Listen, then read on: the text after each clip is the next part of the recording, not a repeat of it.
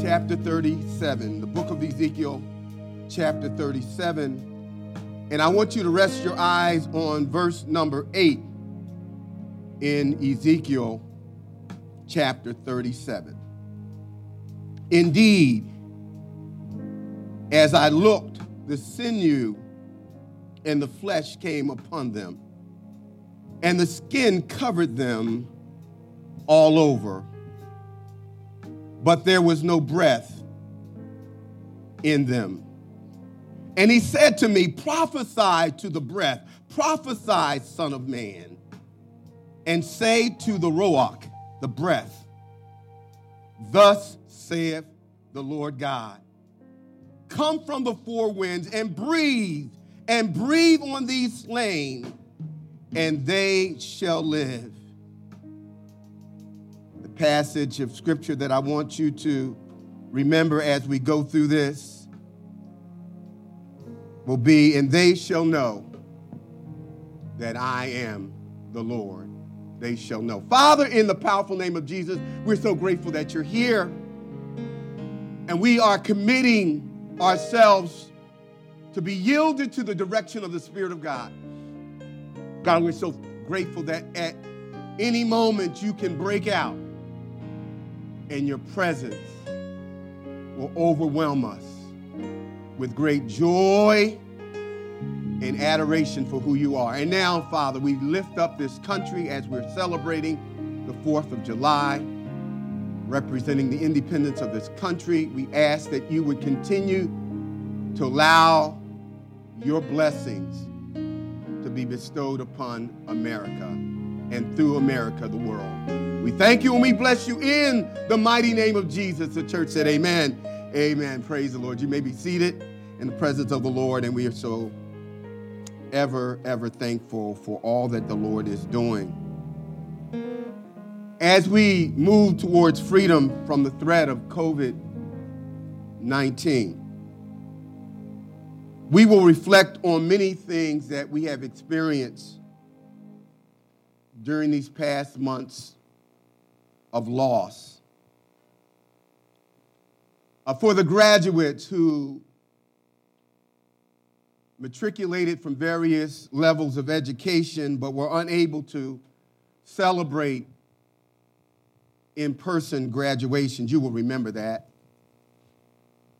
Brides and grooms who had scheduled their weddings sent out the invitation list only to be forced to downsize for fear of the spread of COVID-19. I can still remember when the NBA shut down all of its arenas across the nation, and professional basketball players had to compete against one another in the company of hundreds of thousands of empty seats. Thanksgiving, my favorite time of the year, and Christmas gatherings were all halted for the potential of the spread of the virus. Churches around the world and the country have shut their doors to public worship for 18 months, and some never to reopen again. The inability to gather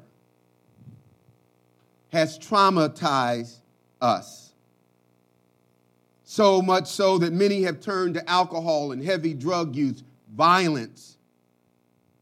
People have become angrier instead of kinder towards one another. Depression medications are being snatched off the shelf in record-breaking numbers for people who are struggling with overcoming depression. Suicide rates have skyrocketed, not just in America, but around the world. Isolation caused by the lack of gathering is traumatic. It's been traumatic. One of the things that we looked at in horror as millennials and Gen Zers made their way to beaches without face covering. We were just appalled that they would be so selfish and inconsiderate and risk-taking to be in a position where super spreaders could occur. And yet, when we reflect on why people do those kinds of things, it's because of what separation does. When we can't gather, it's traumatic. Even God said it is not good that man should be alone. In the scripture, God has always challenged his people to gather with one another. And I was amazed as I was tracing through the things that happens when the people of God come together in one place. I had to actually stop myself. There were so many scriptures and blessings attached to the people of God reconnecting that I limited myself to the ones that I'm going to share, the reasons why the church needs to reconnect and why we can triumph over trauma by reconnection, by gathering. And one of those reasons is when we come together, we can experience a visitation of his divine presence. Jesus said, where 2 or 3 are gathered in my name, I will be in a special sense in their presence, in the midst of them. When we come together, we can experience a visitation. We can also experience edification. The Bible says, do not forsake the assembling together of yourselves as the manner of some is, but encouraging, edifying one another so much the more as the evil day is approaching. And so when the body of Christ comes together, we can experience edification, being built up, encouraged, and strengthened. Somebody know what I'm talking about. Somebody's feeling a little strength right now. We can also experience restoration, being made whole, being brought back into a right relationship through rededication. And so Joel talks about a day when the people of God will all get together, where their hearts have been grafted with the word of God, and they are now in a position of right relation. So we can people who have strayed away can be restored. Coming together is an opportunity for restoration. It's also a time of expectation. The Bible says that 120 of them gathered in the upper room, together, assembled as one, praying and waiting for the promise of the coming Holy Spirit. There was a time of expectation. The Apostle Peter was in prison, and it looked like he was definitely going to die, just like the Apostle James had been executed by the leadership in Jerusalem. But the Bible says that the children, the people of God, gathered in a home where a house owned by Mary, and they prayed as they assembled together, and God moved and supernaturally delivered Peter. It's a place of expectation. It's a place where the people of God, after Peter and John had been beaten by the religious leaders, they left and they gathered in a room, the people of God, and the scripture says that they prayed that God would give them boldness and that he would fill them with the Spirit. And as they prayed, gathered together, assembled as one in one place, the scripture says that the foundation of the place where they were began to shake, and they were all filled with the Spirit of God. There's something very, very special about the church of God gathering. It's a place of confirmation. It's a place where God's will and call on your life is affirmed by the church leadership and by the members who have watched you through the laying on of hands, as Paul said to Timothy, through the laying on the hands of the elders, we have confirmed God's gifts on your life. So get busy serving. Don't doubt, because the church gathered witnessed this confirmation. We didn't determine your gift. We simply confirmed and affirmed. And that's what happens when the church gets together. There's a confirmation that can occur of the will of God. The church can also, in terms of the reason why we gather together, is a time of petitioning God. The scripture says in 1 Timothy chapter 2, Paul said, and first of all, when you gather, I urge you to petition petition God for all who are in authority. And so when the church comes together, we can pray, we can petition the very throne room of God for that which is occurring on earth. Gathering is a time of petition, a time of confirmation, a time of expectation. It's also a time of celebration. That's why we come together. David said, oh, magnify the Lord with me. It's okay. I can enjoy the Lord by myself, but it's something special when the children of God can magnify, lift up the name of the Lord together. He said, oh, magnify the Lord with me, and let us exalt his name together. Psalm 34, verse 3. David said, let us enter into his gates with thanksgiving and into his courts with praise. Be thankful unto him and bless his name. Let's come together with thanksgiving on our lips. When we come together as a corporate body of Christ in one place, it's a time of, it's party time. Somebody ought to just praise him right now. Somebody ought to just celebrate it that he's here. I am in the midst. He's here. He's here. He's here. Time of celebration. The church coming together, the reason we do is also a time of transition and separation. Oh, I would love for this to happen when the church was gathered in one place. The Bible said, and the trumpet of the Lord will sound, and the dead in Christ will be snatched up, caught up, transition or translation. We will be raptured, and we'll be caught up to meet the Lord, and we will be gathered together. We'll be assembled together. We will be reconnected to be with the Lord forevermore. And Paul said, comfort yourselves with these words that we're coming back together. It's a time of translation and separation. The wheat shall be separated from the tare and the goat from the sheep. It's a time of divine judgment. The books will be open. Coming together is a time where God does supernatural things. But here's the one I like the most, and I'm going to stop with this one. The reason why we come together in Deuteronomy chapter 31, verses 12 through 13. Moses is dead.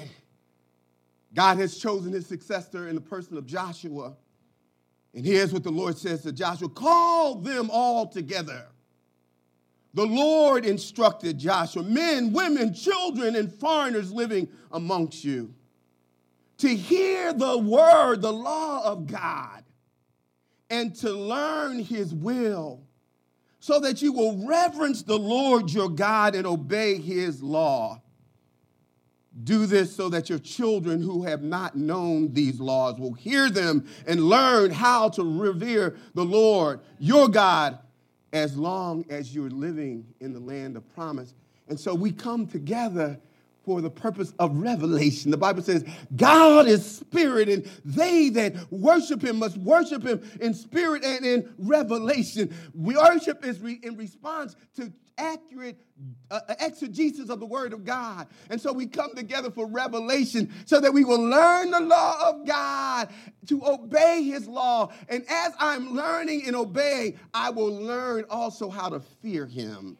We come together to learn how to fear God as we are taught divine revelation. Somebody say amen. There's just a special thing about coming together.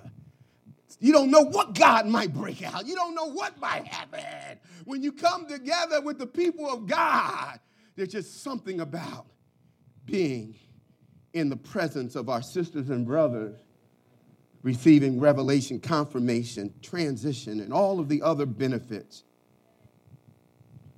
God does special things. Now, as you and I have had to deal with the trauma of separation for 18 months, the nation of Israel, when we come to Ezekiel 37, they are in the throes of something far more severe than COVID-19, than a pandemic. They have been taken, the southern tribe of Israel, the tribe of Judah, has been taken into captivity, as was prophesied by Jeremiah in Jeremiah chapter 8, verses 1 through 2. Because of disobedience, they have been taken into captivity. And this captivity has a time frame, but it's a 70-year period of separation from Jerusalem, where the temple of God is, And now the people of God can't gather. Can you imagine? Wanting to go to church, but you can't go. And this is the 70 year. This was during the time when people, Jews like Ezekiel was taken from Judah and Jerusalem, taken out, and the temple of Solomon was leveled to the ground. The magnificent temple of Solomon ruined and all of the treasures taken to Babylon. Read about that in Daniel chapter 1. And this is when Daniel, Meshach, Shadrach, and Abednego, they were a part of that choice group of young boys that were forcibly taken away from Jerusalem. And so here they are in a foreign country, given new names, forced to learn a new language and being manipulated into believing a false cultic religion, which they did not submit to. But guess what they did? They prayed every day. But they prayed in a very specific way. They prayed facing the east. They prayed facing the temple, the house of God, where the people of God have been able to gather. They longed for that day for sweet fellowship, where there would be reconnection with God's people in God's house. So they couldn't go there, but they looked towards that place where one day their longing would be satisfied and they would again be able to come together right now. Somebody ought to say amen. 70 years of separation. During this time of separation, the Bible says in verse 1 of Ezekiel chapter 37, the hand of the Lord, the hand of Jehovah came upon Ezekiel, and he brought him out in the spirit and the ruach of the Lord, and set him down in the midst of the valley. And it was full of bones. I'm going to answer some questions as we go through this passage, because I want you to know that we are in a place of dryness. We are in a place where death spiritually is in our midst. And sometimes until the Lord's hand is upon us, we can't see it. But it was when the Lord's hand was heavy upon Ezekiel, he was able to see what he otherwise would not have seen. Now, why were the people of God separated in the first place? God's view of his people that could not gather was because of sin. Sin. Daniel talks about this in Daniel chapter 1, and it says, and the Lord delivered Jehoiakim, the king of Judah, into Nebuchadnezzar's hands, along with some of the articles of the temple of God. It was the Lord, not the Babylonian army, even though it was the most mighty empire of its time, at that time. But the scripture says the Lord delivered. And he delivered them because in Jeremiah chapter 8, we learned that the people of God had turned from him and they were worshiping idols. They were actually offering up their children as sacrifices to false gods. So I would never do that. Well, we worship gods all the time. Sometimes it's our credit cards. Sometimes it's entertainers. Sometimes it's sports figures. Sometimes it's our children. Sometimes it's our dreams and aspirations. Whatever I put above God, that's my idol. And God said, I'm a jealous God. I will not share my glory. And I believe we are in the throes of divine judgment, and we're in a valley of dry bones because we have turned away from God, from the Creator to the things that he has created. Because God said, if my people who are called by my name, if we would humble ourselves, so why he would heal our land? Why isn't our land healed? Because my people who are called by, well, if they get it together. No, God said, he didn't say get it together in Washington. He said, get it together in my house. If my people who are called by my name, would humble themselves and turn from their sins, they would hear from heaven. I would heal their land. This is a spiritual problem we're facing in our country. The Bible says that the Lord's hand Now, what happened to Ezekiel as he opened his eyes to the plight of God's people that had been separated and unable to meet in the house of God because of sin? The scripture says that the hand of God, that's equivalent to saying that the power of the Lord overpowered Ezekiel.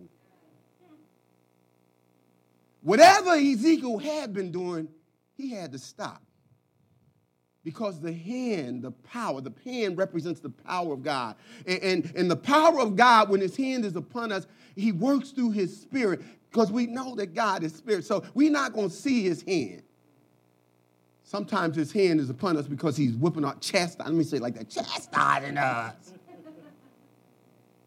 But other times, like in this instance, God's hand was on Ezekiel. And here's the interesting thing about the power and the hand of God on Ezekiel's life and on our life. When the hand of God is on us, God is in control, but we still can stop the control of God by not cooperating with the move of his hand.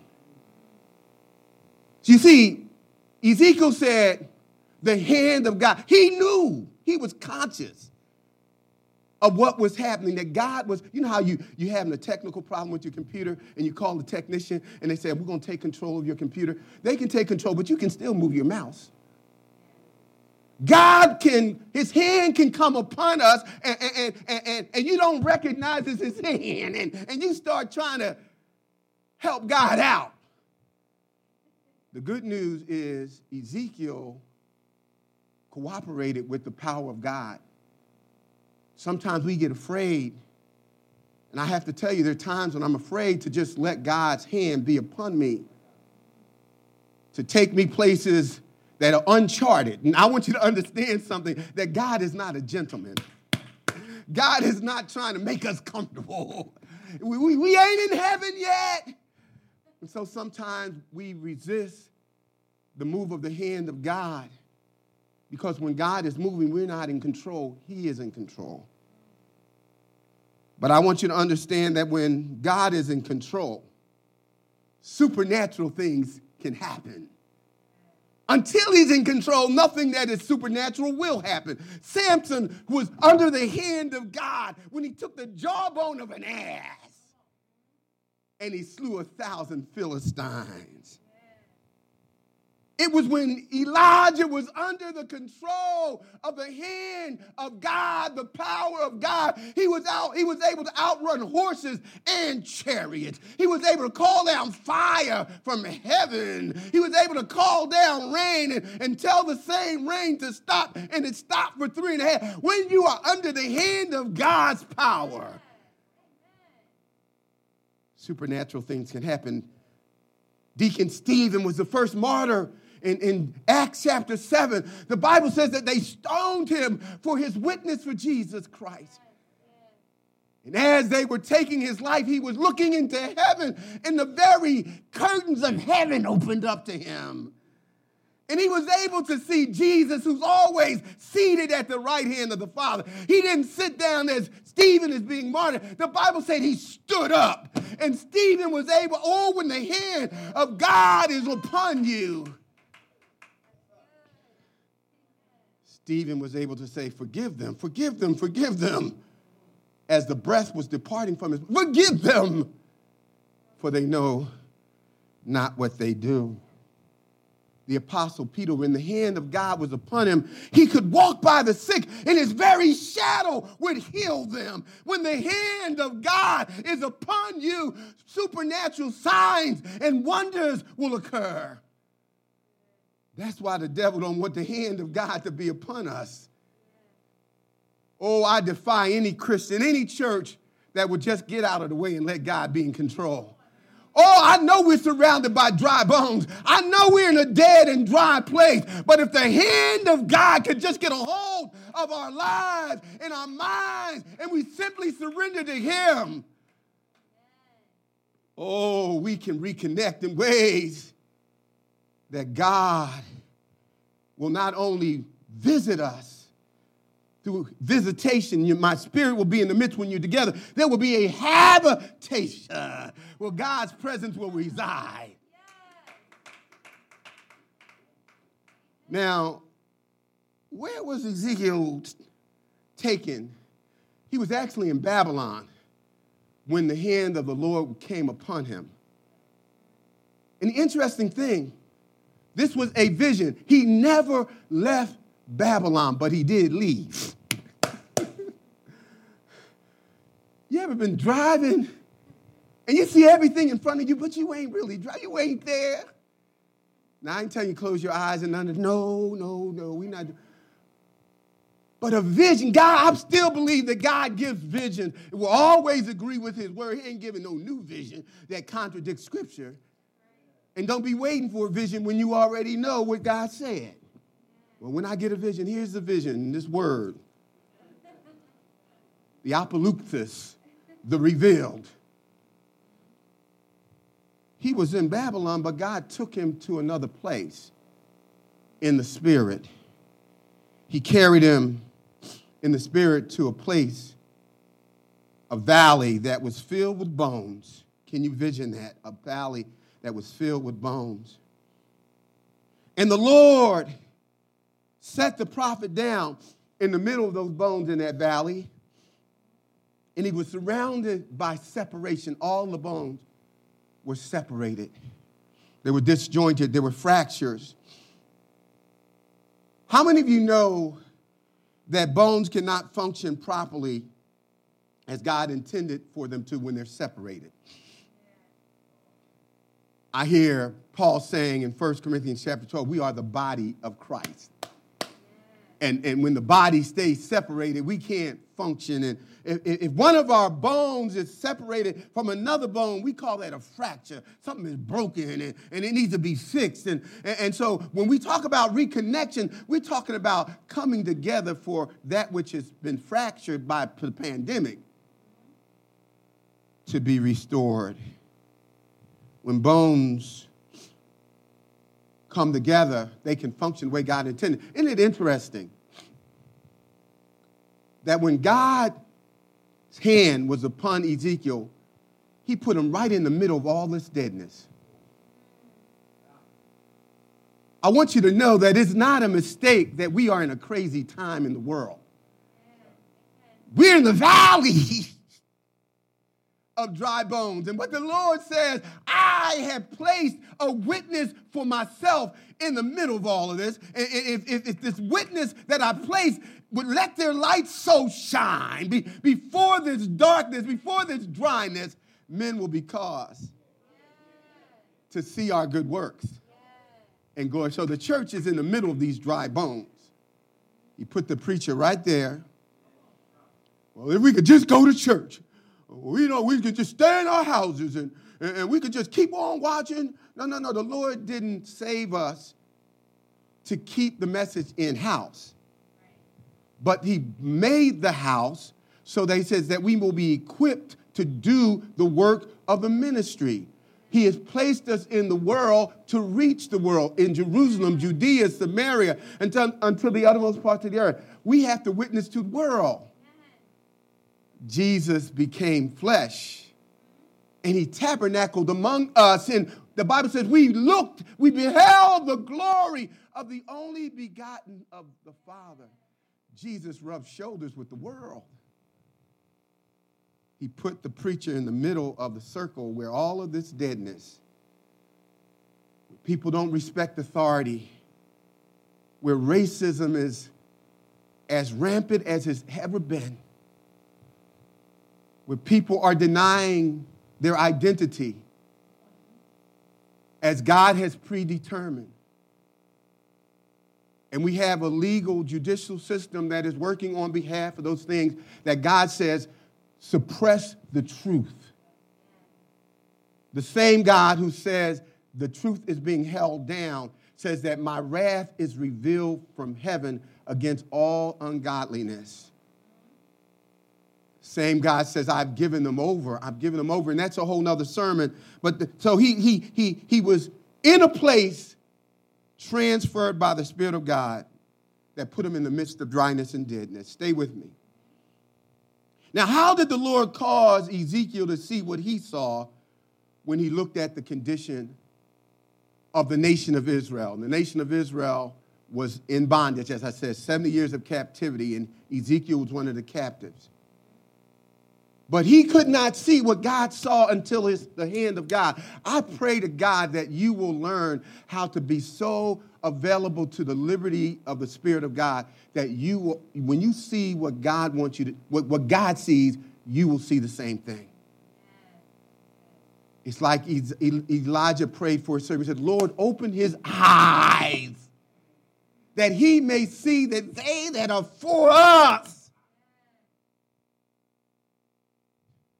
How did God cause him? The Bible says, then he caused me to pass by them all around. And here's a picture. The tense of this Hebrew phrase is pass meant that he kept having him circle the bones. Circle the bones. We discovered that the bones were old. They were dead. The bones had been dead for a long time. They were dry bones. The bones, because they were dead and dry and had been there for a long time, they were unable. What can a dead thing do for itself? They were unable to change their condition. I want you to know the Bible says that the God of this world has blinded the minds of them who believe not. People who are lost are not nearsighted.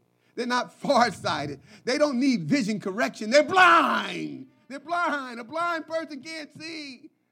Paul said we were born in sin and shaped in iniquity. We were dead in trespass. We're dead spiritually. So in order for us to see that, the Lord said, I want you as a church, as a believer, to take the blinders off of your eyes and see what I see. This place that he was looking at was a massive grave site of thousands of bodies that had died on the battlefield. It's one thing to die fighting for what you believe is right. In this case, they died because they were fighting for idols. They were fighting in disobedience to God, and God said they wasn't going to win. But it's an entirely different thing to suffer the indignity of not having your body buried. One of the most sacred things to a Jew is the body. So when a Jew dies, within 24 hours, they're trying to get that body in the grave. They're not embalming. They're wrapping the body. They're oiling it. The body is sacred. They do Shabbat. They pray over the body for 24 hours. They protect it because somehow spirits can get it. They got all kinds of rituals for bodies that die. These bodies were left on the battlefield, never buried, exposed to the elements, devoured by animals. And all that is left are dry bones, bleached by the blazing heat of the sun. And God says to the prophet in verse 2, he said, can these bones live again? He didn't watch this. I can imagine being in a graveyard and none of the bodies in the grave. I don't know how light it was. It might have been just twilight, sun going down, and it didn't say no birds in there. I don't know. Maybe vultures still, I don't know, but the vultures don't tend to hang around when there ain't no meat. But Ezekiel was some fresh meat. So I don't know what else was going on. But this was a graveyard. I don't know about you. When I walk around, go to graves, when I'm committing people's bodies to the ground, I'm always overtaken by the sacredness of death. Thousands of people buried in the ground. These were not people buried in the ground. These were people that lost their lives and were not allowed to even be buried. And the prophet, when he was asked, can these bones live again? I don't know if the question went through his mind. If I don't get this answer right, I might be like some of these dry bones. I mean, maybe they answered it wrong. He said, only you alone know, God. The reason I believe God asked the prophet the question, and he's asking the same question, can this country be saved? Can we be turned back to God? The two things that I believe that God would have us to learn is that the truth is only he can make dead things alive again. Only God can truly mend that which is broken. That's the first thing. That's why God asked the question. Only you alone, God knows. That's right. Only God can resurrect dead things. We can plan all kinds of how we're going to save the climate and how we're going to rescue the people that are in Miami. We got all kinds of plans. But when you find them, if they're dead, you can't do nothing but bury them. Only God alone. But not only is it his and his alone ability to raise that which is dead and broken and fix it, we will know when he does that there is a God that is to be worshiped. When God does it, we will give him the glory. He will get the credit. God can't do anything really significant until we get that settled in our mind. You need to understand, God, we can't fix this. We can't make it work. We ain't smart enough. But God alone, if he fixes it and we recognize it by putting it at his feet, then this same God will get the glory that he rightfully deserves. You will know that there is God, by the time all this is done, all the water drying up in California, the glaciers melting in the Antarctic, tornadoes everywhere, our children, what's ahead for them? We better be bringing them to God. Buy them another video game and make them get in the best school. If you don't have a place to live,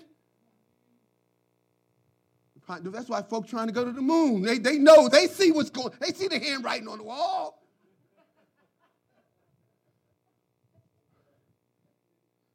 But God already said, in the last days, these things shall be.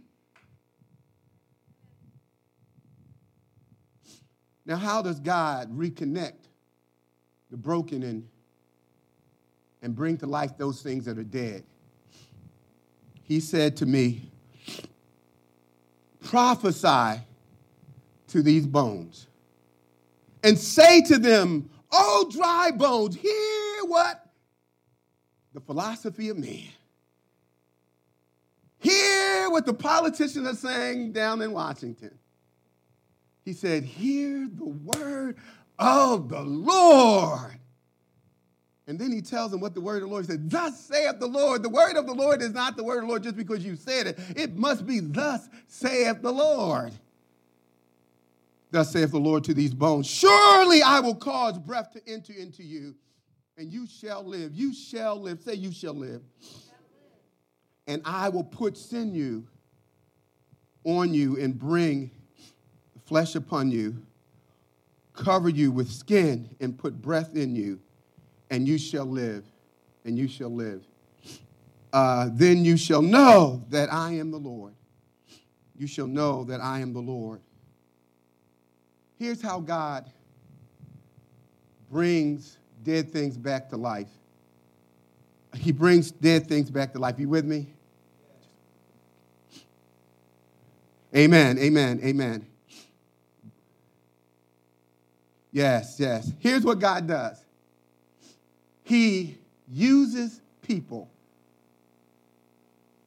He uses people. Say he uses people. You still with me? He said to me, God uses people to bring dead and broken things back together. Ezekiel said, he said to me, God didn't need Ezekiel. He don't need you and me. Jesus said, if these children don't cry out, the rocks will. God can use a rock. When he spoke something into existence from nothing, it was just God. He said, let there be. And the inherent power in his word, as he spoke, life came into existence. Oh, Lord. He just said it and it was. He don't need you and me. But he uses people. Aren't you glad? God uses people that preach his word. He says, say to them what thus said. He uses people. And that's the thing. I'm thinking about what's going on in this world. How do we answer the challenge for today? Say what God said. It still works. The church is becoming more and more political, and we accommodating the world, and that's how we're going to stay. No. Jesus said, I will build my church, and the very gates of hell will not overpower it. Just speak the word. God uses people that speak his word to prove that it can do whatever he promises. When God says, so shall my word be that go forth out of my mouth, it will never return unto me void, but it will accomplish that which I please and prosper whereunto I say. What God is saying, I'm putting my reputation behind this. Whatever I say will happen based on my word. It has to happen because I'm true, and my truth is backed up by my power. And so when he says, tell them they shall, if God said they shall, guess what? Let me give you a real sophisticated answer. Let me give you one of these theological answers. Guess what's going to happen if he said they shall? They shall. They shall. Because God's reputation is tied in his word. Here's another thing that God does to reconnect that which is broken and separated and dead. He uses obedient people that trust his word. Ezekiel said, he told me to preach and I prophesied. I did. It's as simple as that. If we would simply do, thus saith the Lord, he told us to share, we know that. We don't have no problem with the answer. Our problem is with the action. Be ye what? Doers of what? The word, not hearers only. And so Ezekiel said, I did it. Now, what happens when broken and dead things hear God's word? The essence of this passage is this. The two things that are essential for the problems that we're facing today are the word of God and the Spirit of God. When the word of God goes forth, the Spirit of God follows. And where the Spirit of God is, supernatural. Oh, I'm not running out. Now stay with me. Oh, Lord, have mercy. Woo! He said, as I prophesied, this is what happened. He said, there was a noise, suddenly a rattling, and the bones came together. They reconnected, bone to bone. Indeed, I looked in sinew, tissue, and fibers, and flesh came upon the skeleton, and the skin covered them all over, but there was no breath in them. What God's word will do is cause that which is dead to wake up. Wake up. The Bible says there was a rattling. You can't sit quiet when the word of God is going forth. You're just going, there's going to be some noise. You may not say amen, but you're going, something inside of you want to say amen. You may not be the hand raiser, but your feet may be, you know how that is. The word of God caused the noise, a rattling. It'll cause you to wake up. I know you came to church tired, but now all of a sudden when the word of God goes forth, you just wake up. Oh, the Spirit of God in us. The word of God causes us to wait up. Well, watch this. There was a timing. There was an order. First of all, the bones reassembled. Then the sinew followed. And then from the sinew, then there was flesh. It didn't all happen at once. Now, God could have done it like that because the Bible said he formed Adam from the dust of the earth. He did it all at once. But no, there's an order. In other words, the way the word God's works, not only does he cause us to wake up, but causes us to wait up because some plant and others water. But it is God who giveth the increase. It must, for everything there's a season, there's a time. God's word will cause us to wait up. The word of God will cause us to join up. The Bible said they gathered. I'm convinced that we will have more people in this church than we ever had because the word of God is going forth. And when the word of God is going forth, I'm telling you, you can enjoy it where you are. But there's nothing like being in the house of God under the power of the word of God. It'll make you want to be with your sisters, make you want to be with your brothers. Because when all of God's children get together, somebody help me. When all of God's children get together, somebody ought to praise the Lord that one day when we were lost, he thought enough of us because of his love. He reached down in his love through his son Jesus, and he saved me. Who did he save? Me, a wretch undone. Oh, I'm so grateful. I just want to praise him right now. Oh, thank you, Jesus. I was lost on my way to a Christless. Oh, thank you, Jesus. The word of God will cause you to get up. So I prophesied and as he commanded me, and breath came into them, and they lived. And they stood upon their feet, an exceeding army. So the word of God will cause you to stand up. I remember the man who was born lame, and he was at the pool of Bethesda. The Lord said, do you want to walk? And he came up with all these excuses. But before he could walk, he had to stand. Some of us haven't stood. Blessed is the man who walketh not the counsel of the ungodly.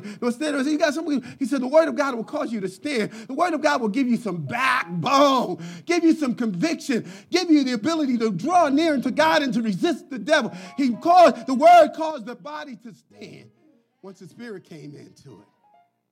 But the word of God also caused the body that stood up to stand up, to become a mighty army. A mighty army. Can you imagine if the church came together under the authority of the word of God, filled with the Spirit of God? What happens when you preach the word and that which is dead comes alive? The Spirit of God fills that. And then the supernatural, the Bible says that the nation of Israel became a mighty army. The church is God's army. Somebody say amen. Here's another thing. We're almost done. Not only will the word of God cause us to stand up, to get up and wait up, but the word of God will cause us to look up. Then you will know that I am the Lord. Now that you've been dead, now that you've been separated, now that they didn't think they're going to find something to cure COVID, and you didn't know what the future was holding, and you prayed, and God has brought us to this place. What it has done, hopefully, is caused you to look up and know that there is a God. Here's a final thing. The word of God, when those who are obedient to preach what thus saith the Lord, will cause you to be filled up. The scripture says, and I will put my spirit in you, in verse 14, and you shall live, and I will place you in your own land. He said, I'm going to put my spirit in you. So when you hear the word and you respond in obedience, there's a special supernatural anointing that comes upon you that enables you. Paul said, don't be drunk with wine, because that's dissipation, that's dishonorable. But be filled with the Spirit. Be drunk in the Spirit. When you are drunk in the Spirit, when you're filled and controlled by the hand of God being on you, you can do things you never thought you would do. You can quote scripture you didn't even know you remembered. You can stand in the face of the devil and say, get thee behind me. And the enemy has to flee. You can call out demons and demons will flee. You can speak over the sick and the sick will be healed. You can pray over marriages that were dying and the marriages that were heading for the graveyard of divorce will be restored. He said, I will fill you with my spirit. That's what happens when the word is spoken over that which is dead. I shared with you all some time ago. Stand with me. Came home one day, tired, long day. Brother Tim, anyway, there's a blue mark on the ground. Some of the folks that work for the water company. I didn't know who put that blue mark on my ground. I just knew defacing my property. So now I got an issue. I'm trying to figure out who did this. Who had the audacity to circle, bright blue.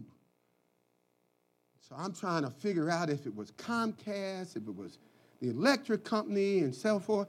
So I said, let me go in and get a glass of water. Let me just get myself together. Turn the water on, no water. So I'm saying, there must be a water outage in the community. So I called Artesian. I said, is there water? He said, no, Mr. Benson, there's no water outage. I said, well, I don't have any water. He said, because your water has been shut off. I said, well, what is all that, whatever happened here? They said, well, you failed to pay your bill in a timely fashion. They seem happy about it. I don't know what makes people that tell you your stuff cut off.